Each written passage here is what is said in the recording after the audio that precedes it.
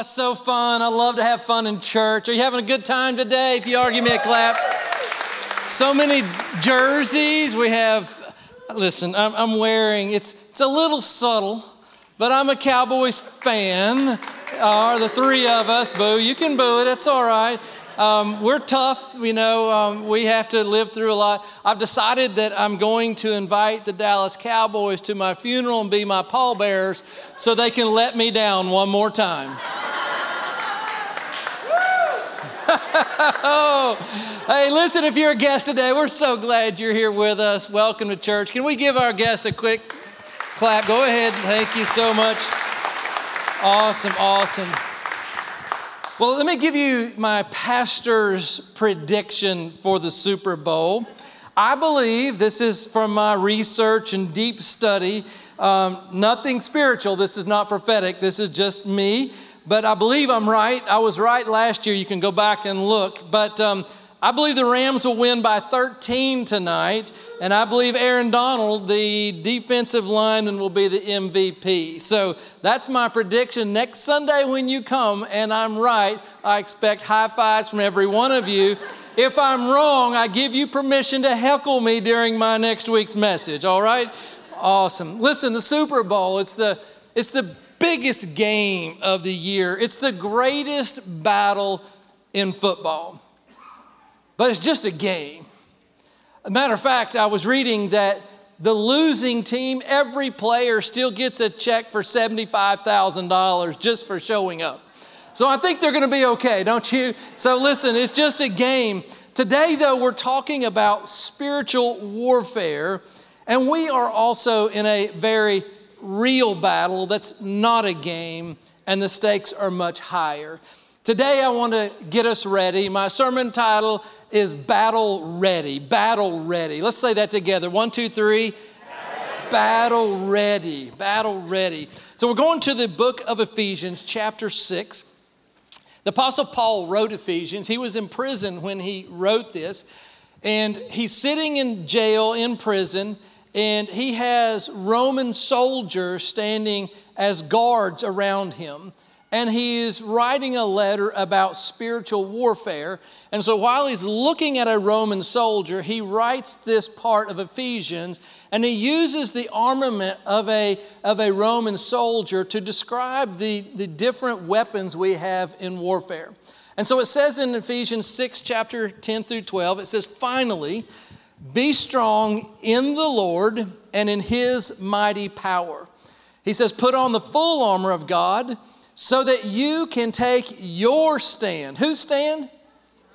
Yeah, your stand. Listen, I love you and I'll pray for you. But at somewhere you have to learn to take your stand against the attacks of the enemy. So I hope, honestly, church, that I'm raising up a church body who knows how to take a stand in this world, who knows how to stand up against the attacks of the enemy. So it says you can take a stand against the devil's schemes. For our struggle is not against flesh and blood, but against the rulers, against authorities, against the powers of this dark world, and against the spiritual forces of evil in heavenly realms.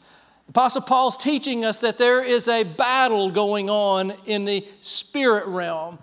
It's what we see in the natural is one thing, but there's something happening in a spiritual realm. There's something going on behind the scenes that is happening. And he's teaching us that Satan and his co-workers, they're called demons, and they're at work. They're planning, strategizing, and working a scheme to defeat and discourage Christians today. The devil has this well-organized plan. He has a strategic plan. He has a team of demons to carry out his schemes. Now, since it's Super Bowl Sunday, I want to make a fun comparison, but I want you to catch the point of this. And I want to compare it to an offensive coordinator for one of these Super Bowl teams. Both of them have an offensive coordinator. An offensive coordinator is the coach of the offense. And the role of an offensive coordinator is to study the opposing team's defense And he creates a strategy. He creates a series of plays that will expose the weaknesses of the defense so that he can move the ball by these different plays, these strategies, these schemes to move the ball down into the territory of the opposing team, eventually score and defeat the other team. The enemy operates like that. He operates with a plan. He has a strategy. He has a series of plays that he is going to bring into your life, and he is trying to eventually move the ball, move into your territory, and bring you into a place of defeat and discouragement and depression, and he wants to just derail your life. That's his plan. He has like an offensive coordinator. But the Apostle Paul, he teaches us that we can be battle ready. We can be prepared for what he brings at us. So Ephesians 6:13, he goes on, he says, therefore, he says, put on the full armor of God, so that when the day of evil comes, you may be able to stand against your ground. And listen, I want to tell you, church, I don't mean to bum you out, but the day of evil, you will come under spiritual attacks just as well. But Apostle Paul teaches us so that you may be able to stand your ground. And after you've done everything, to stand. Verse 14 says, stand firm then. And he gives us 6 ways that we can protect ourselves, or we can be ready for the spiritual attacks that come. The 6 armaments we have. And he says, stand firm then with a belt of truth that's buckled around your waist, with a breastplate of righteousness in its place, and with your feet fitted with the readiness that comes with the gospel of peace. In addition to all this, take up the shield of faith, which you can extinguish all the flaming arrows of the evil one. Verse 17, he says, take up the helmet of salvation and the sword of the Spirit, which is the word of God. Every piece of the armament that the Apostle Paul is giving to us as he's looking at these soldiers, he then gives it a spiritual representation. It becomes a spiritual weapon. Now, in order for us to understand a bigger picture of what's going on, there are 3 things that all of us need to know that we take from the scriptures here. And one of those is that you need to know your enemy. So, like the Bengals and the Rams, they have taken weeks to study their opposing team. Like they're not showing up this week to the ball game, and today they're not going to look across the field and go, oh, we're playing the Rams. I didn't know.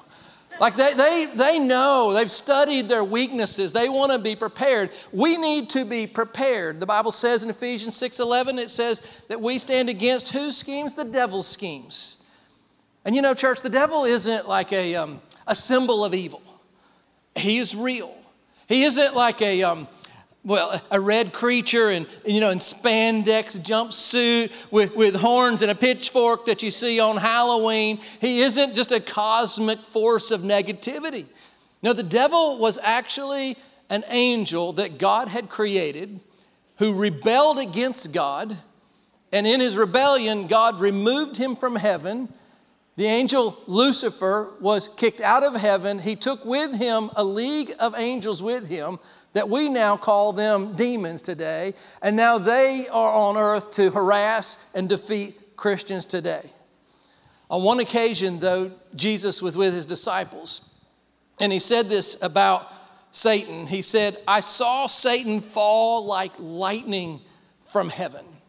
And so with that, we can conclude that there really is no contest between Satan and God. It's not like a Super Bowl going on in heaven. We're not waiting and anticipating and, predicting, is God going to pull this through in the 4th quarter? No. He smashed him and sent him to earth, right? In other words, there's no contest. So Satan is no contest to God, but church, we should respect the devil. Like respect. Now, I don't mean honor him, but I think we need to be fully aware of who he is and what he wants to do. Kind of like the Cincinnati Bengals, they better respect Aaron Donald. This man, I looked him up, he's 285 pounds of muscle. He's huge. He's a force to reckon with. I was thinking about myself. I'm 185 pounds and I'm 30 pounds of muscle.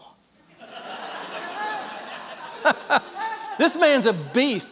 Man, the Bengals, listen, they need to respect him. They need to know where he is at all times, or he will wreak havoc on them. And church, when it comes to spiritual warfare, the last thing we want to do is to ignore the devil or underestimate his desire to bring his destruction into your life.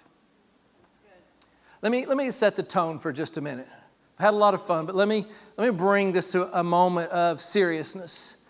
The Bible teaches us that Satan, the devil, is a thief, and he comes to steal, kill, and destroy. And those words in Scripture are not meaningless words. Those are the realities of what the devil wants to do in your life. The devil wants to destroy your marriage. The devil wants to snatch your children and bring them into worldly bondages. He wants them hooked on drugs and to miss their identities. The devil wants to discourage you. The devil wants to tempt you into sin. The devil wants to trap you in a life of bondages in your sin. He wants you to have a sense of isolation, that I can't tell anybody what's wrong, and you live in your humiliation and in your condemnation. He wants to keep you there. That's the devil's plan against you. Listen, the devil is no joke, church. And you better respect the fact that he has some power and plans, a scheme to defeat your life. The Bible says in 1 Peter 5, verse 8, it says, stay alert. Peter's like, hey, church people, you need to wake up to this fact that there's a great enemy, and he is the devil, and he is prowling around looking for like a lion roaring, looking for someone to devour. And that's you and I. A lack of respect of the devil can lead us into a life of destruction. But we should not fear the devil either. That's right. Yes, the devil is full of evil, but you are full of God. Right. Amen? And the Bible teaches us in 1 John 4:4, it says, you, dear children, are from God and what? Overcome. Everybody say overcome. You have overcome them. You've overcome the world. You've overcome the attack of the enemy because you're a child of God. And it says, because of the one who is in you. Who is in you? It's the Holy Spirit that is in you. When you gave your life to Christ, He deposited His Spirit inside of you. And therefore it says, because of the one who is in you is greater than the one who is in the world. So we don't fear the devil. You don't have to fear him. But we do need to be battle ready. Battle ready. Now, some Christians, listen, are on two extremes when it comes to spiritual warfare. We have some Christians over here and they're untaught. And they don't know the scriptures about spiritual warfare. Or they just tend to ignore it and they just pretend it's not really happening in their life. And I mean, you can ignore it all you want, but that doesn't stop the battle against you. And so when you ignore it, you are easily trapped and fooled and fall into the temptations and to the destructions of the enemy. So that's one camp of people. And so today we're here to help educate you and bring you to an awareness. There's another side of the camp when it comes to spiritual warfare, and we usually find this in more charismatic churches, but we find the people on this side of the equation that take it to the extreme, and they find a devil in everything. Everything is spiritual warfare. Like every problem they have, it's the devil. They just fall into this place where they just, everything is about spiritual warfare. And I want you to know that not everything is a demonic attack on your life. Not everything. Like as an example, like the devil didn't, help you break your diet from your New Year's resolution. You went to Dairy Queen and you partnered with Dairy Queen to defeat your diet. Amen? The devil did not make you go broke. It's when you went to Starbucks and you bought a $6 mochaccino with extra whip and a little chocolate with heavy cream on top of that thing that partnered up to defeat your finances, and that's probably what hurt your diet as well. Listen, you don't need the devil when you act like that. Some people see a devil in everything. Sometimes that flat tire you have, it's just because the truck in front of you dropped a nail off the truck and you ran over it and you got a flat tire. You know, the problem is when we see the devil in everything and people tend to over-spiritualize their hardships, they tend to blame their problems on the devil rather than taking personal responsibility for the poor decisions they made in their life. Amen.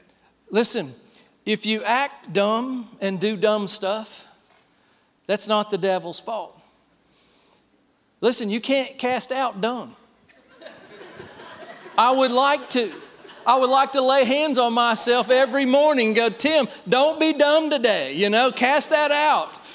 But I still have decisions to make. So everything isn't the devil. Sometimes people get very spiritually lofty in their spiritual warfare, and they're prideful in it, and they over-focus on it in so many ways, and they believe that in some way that like there's a uniqueness about their life, that they live under spiritual warfare all the time, and they're like, I'm so anointed, so the devil is attacking me all the time, and what happens in that place is they live defeated, because if you live in a battle all your life, that's going to wear you down at some point. We weren't created to live in the battle. We were created to overcome the enemy and live in joy and live in freedom in our life. And I want to say to you, if you're so anointed that the devil is attacking you all the time, you ought to have enough anointing to overcome him then. Amen to that? So I say that quit over-spiritualizing everything. Take some responsibility for some of your dumb actions. And then today, amen, let's be battle ready for those moments that we are in a spiritual warfare.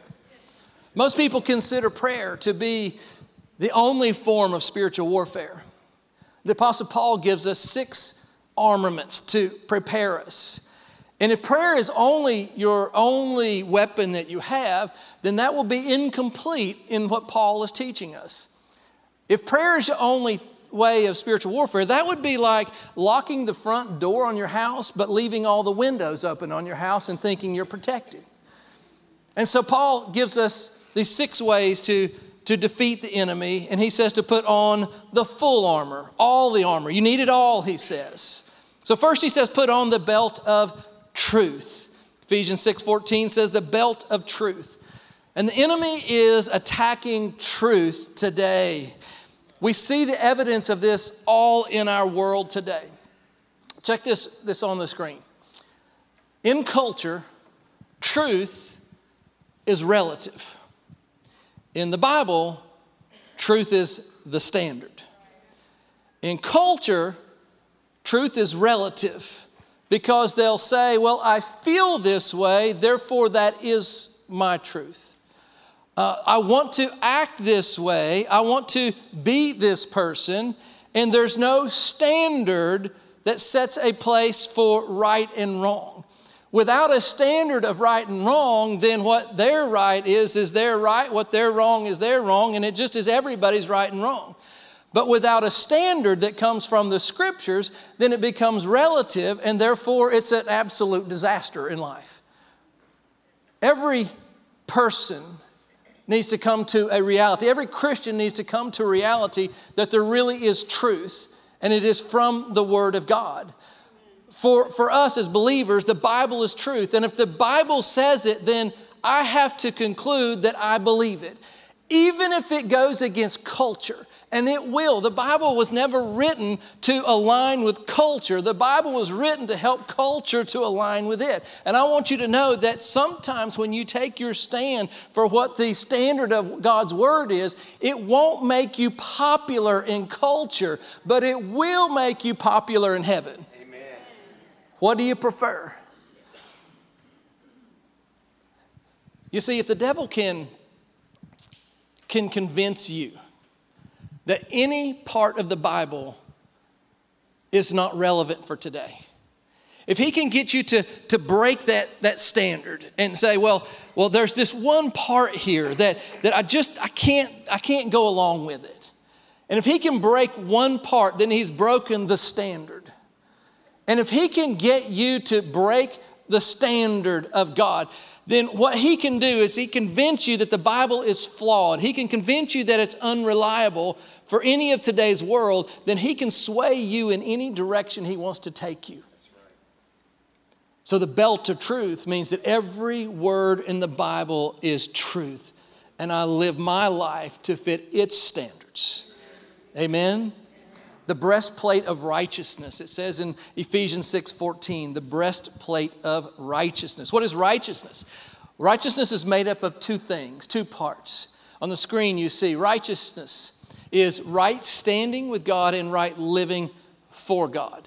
Righteousness is right standing with God. What that means is when you give your life to Christ, that you are forgiven of all your wrong standings with God. Everything that was wrong, every sin you've had has been forgiven, and now you are in right standings. You are righteous before God because of what Jesus Christ did. Listen, and there's nothing you have to do to earn that righteousness. Jesus Christ, he paid the price. He did all the work on the cross. We believe it in the name of Jesus, and we are saved and we are forgiven, and we come into right standing with God. Amen? Do you believe that? Amen. But the second part of righteousness is right living for God. And the interesting part is in the first part, God does all the work. In the second part, there's a responsibility on our part to line up with the biblical truth that we read, and we have to learn to live for God. I was trying to think of the best way to say that, because righteousness is really integrity in your life between the way you act and what you believe the Bible says. It's integrity between your belief system as a Christian and what you do in your life. And even when people don't see it, it's how you act. That's the integrity of it, that I just believe in God's word and I live for God. What it's saying is we need to be, like a true blue believer, we are a real deal Christian, and that's what it's talking about. We live it out in our life. The word says in Proverbs 13:6, it says that righteousness guards the person of integrity. So like when you live right, when you are righteous, then it forms a protective barrier in your life from the attacks of the enemy, because you are living right. You are right standing, but you're living for God, and it protects us. But on the flip side of that, it says, but wickedness or wrong living or sinful living, what does it do? It overthrows the sinner. If righteousness guards us, then sinfulness invites the enemy in to attack us. And so we need to live right. It's not enough to just believe right. We have to start living right. Can I get an amen, church? Amen. That protects us. Next, the shoes of peace. The shoes of peace. It says in Ephesians 6:15 that we are fitted, our feet are fitted with readiness that comes from the gospel of peace. A Roman soldier, when he put on his battle shoes, they were sandals that he had. They were the old Jesus sandals, but they had these little spikes that were on the bottom of them. They had little nails that stuck out. It would be very similar to on a football player with cleats on his shoes.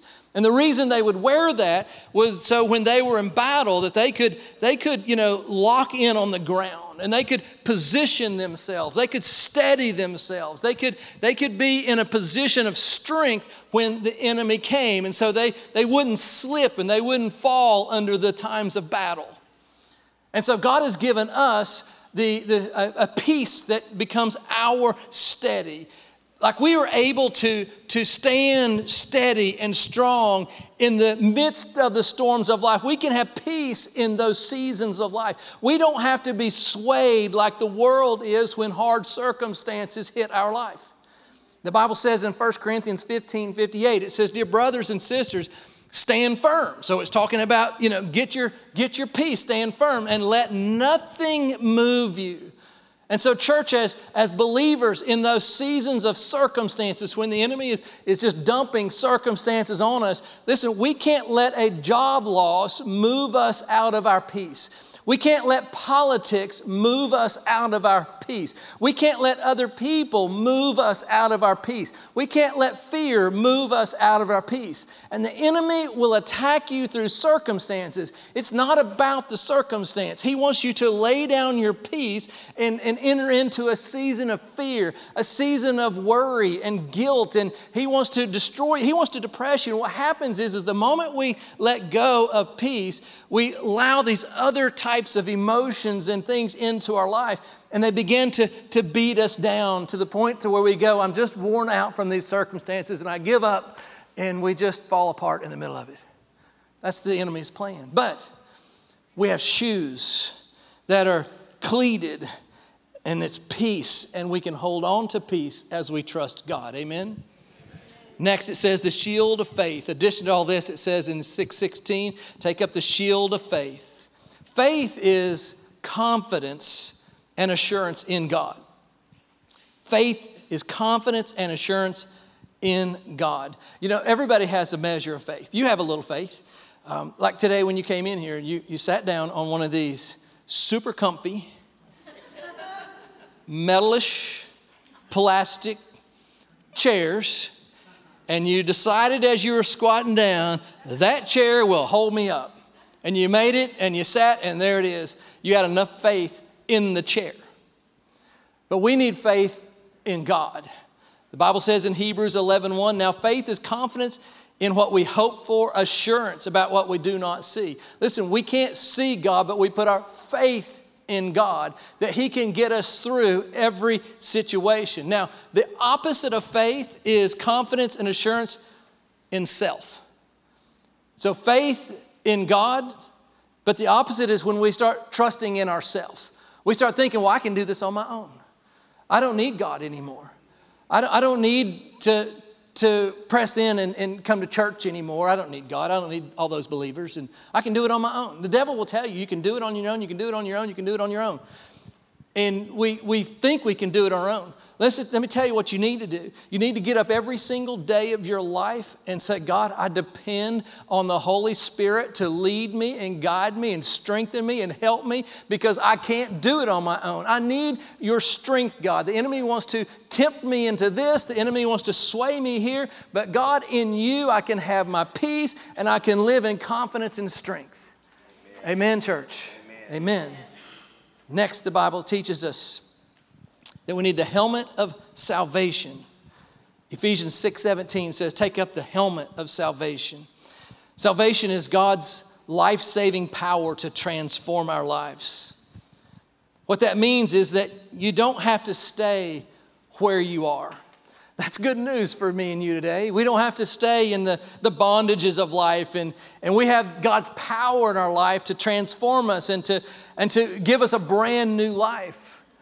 Listen, the old life is gone and the new life has come. The day you gave your life to Christ, God, implanted a cross between your old life and your old patterns and your old habits and your old nature, and He gave you a brand new life and a brand new opportunity to live for Him.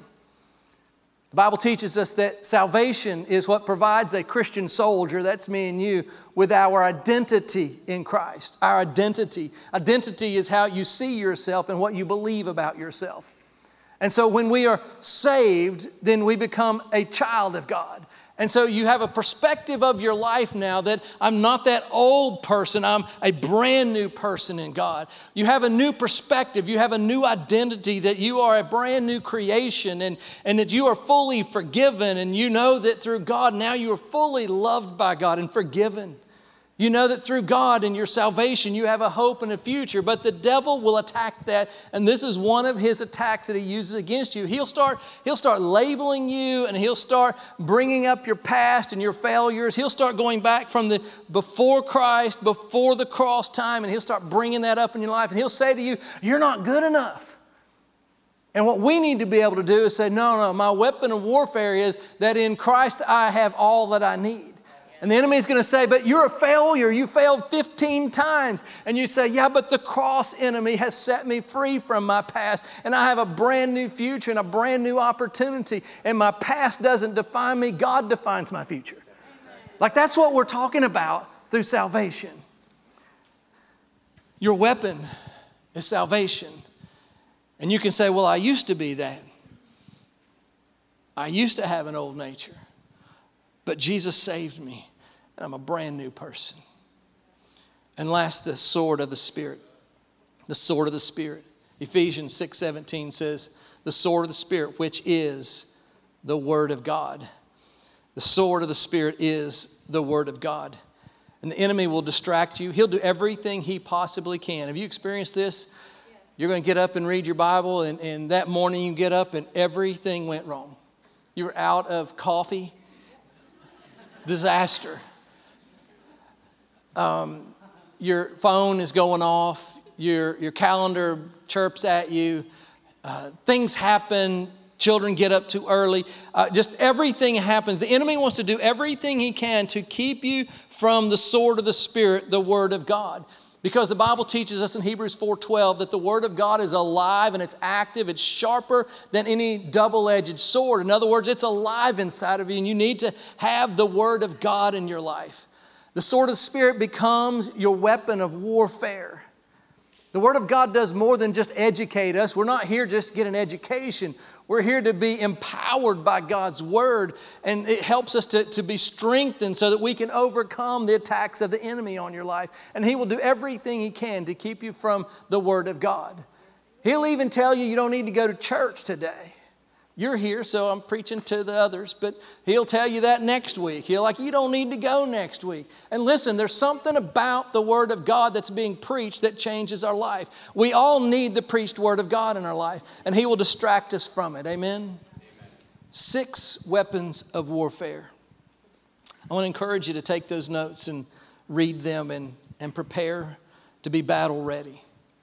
The Bible said that the Scriptures, as I close today, said that our struggle is not against flesh and blood, but against rulers and authorities and powers of spiritual forces. And I want to tell you, the struggle is real. That's what it says, the struggle. But most importantly, the struggle is spiritual. In 2004, Harriet and I launched our church, and we walked right into a battle. We didn't want to, but it just came at us. We had so much that happened. One of the things in the first month of our church, Harriet became pretty severely sick with ulcers in her mouth. And I don't mean a normal thing. Every membrane inside her mouth and lips were ulcerated for weeks, 6 to 8 weeks of that. She got to a point where she was so ulcerated in her mouth that she could only sip liquids through a straw. Often her lips would stick together because of the ulcers, and bless her heart, she would take a razor blade and cut her lips open to get a straw to eat. Week after week. Her body reacted with fevers, and doctors couldn't figure out a way to stop its process. Now, we're just months into this church, and we're just getting this thing started. And then at the same time, while she's sick, both of our children, Bailey and Eli, came down with something called hand, foot, and mouth disease, which is like blisters on their palms and in their mouth. And they got to where they couldn't even talk either. It was the quietest month of my life in our house, I'll say that. But it was such a severe time of sickness. I was trying to run our church and run a home hospital and work outside the church. And Bailey got to a point where she couldn't eat anymore, and she got so dehydrated I'd take her to the hospital. My dad had a heart attack in the middle of that. He was going to come stay with us. And I mean, it was just on and on and on. And was this just a physical attack? Not just physical. It was one of those moments, it's a spiritual attack. What happened was, though, is we finally got breakthrough from a phone call.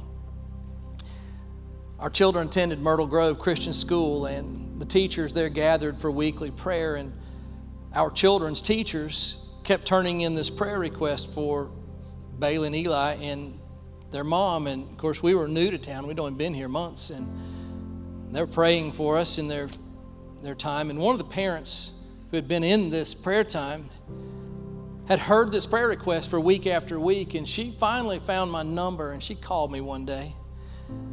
And she said, I've just had it with what the devil's doing in your life. And for a solid 15 minutes, that lady prayed heaven down through a phone call. And we ended up praying in the Spirit on the phone and worshiping on a phone. I never met this lady. I never had met her. But she understood spiritual warfare, and she prayed. And from that moment, we found breakthrough, and Harriet began her healing. Took a little season to heal, but that was the turnaround, and both children healed. And I look back at that and I'm like, why did the devil attack us? And I believe it's because he knew the potential of our church as we were just getting started and our desire to lead a powerful, Spirit-filled, empowering church.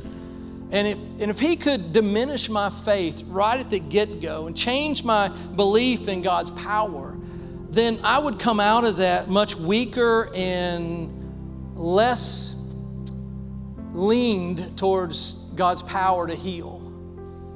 And that's what the devil wanted. He wanted me to give up ground in that. As a result, though, I came out stronger, and we came out more convinced that when you pray and you undergo spiritual attacks, that you can overcome those attacks, and God does heal, and God does move in your life. We were battle ready, and I want you to be battle ready too.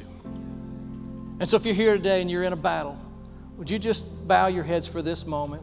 Lift your hand to me and say, Pastor, I'm in one of those battles. Father, right now in the name of Jesus, I pray over your church body. God, I pray that as you see their hand, that you would move in their life. God, I pray that you would be their overcomer. God, just as that lady prayed for me on the phone, I pray for my church. And God, I pray that you would set free, deliver, heal. God, I ask that you'd break off every addiction, every stronghold in their life, God, I pray. But I pray it in the wonderful, powerful name of Jesus Christ, who has set us free from every sickness and disease and every sin. And we get to live victorious because of Jesus Christ. And so I pray that over you, and I ask you right now that you would receive it. Just say, I receive it in Jesus' name. Amen? Amen. Amen. Amen. Well, I've run over just a minute, and I'm not going to close until I give one final invitation for you to receive Jesus Christ as your Lord and Savior. So if you keep your attention for this last moment, if you're here today and you've never made a decision to follow Christ, I do not want you to leave this building without knowing Him as your Lord and Savior. Listen, we've talked about so many important things, but it begins right here. And I want you to know that you are loved by God. Listen, there isn't anything that you have ever done that can keep you from God's love. And we've all done stuff. That's why it says that we've all sinned, and that's what separates us from God. But Jesus Christ, He came, He died on the cross for our sins.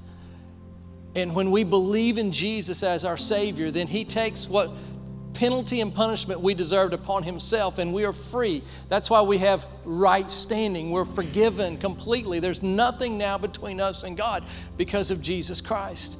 We have right standing with Him. Our role is to accept God's gift of eternal life by faith. And there's probably people here that have never accepted Jesus as their Lord and Savior.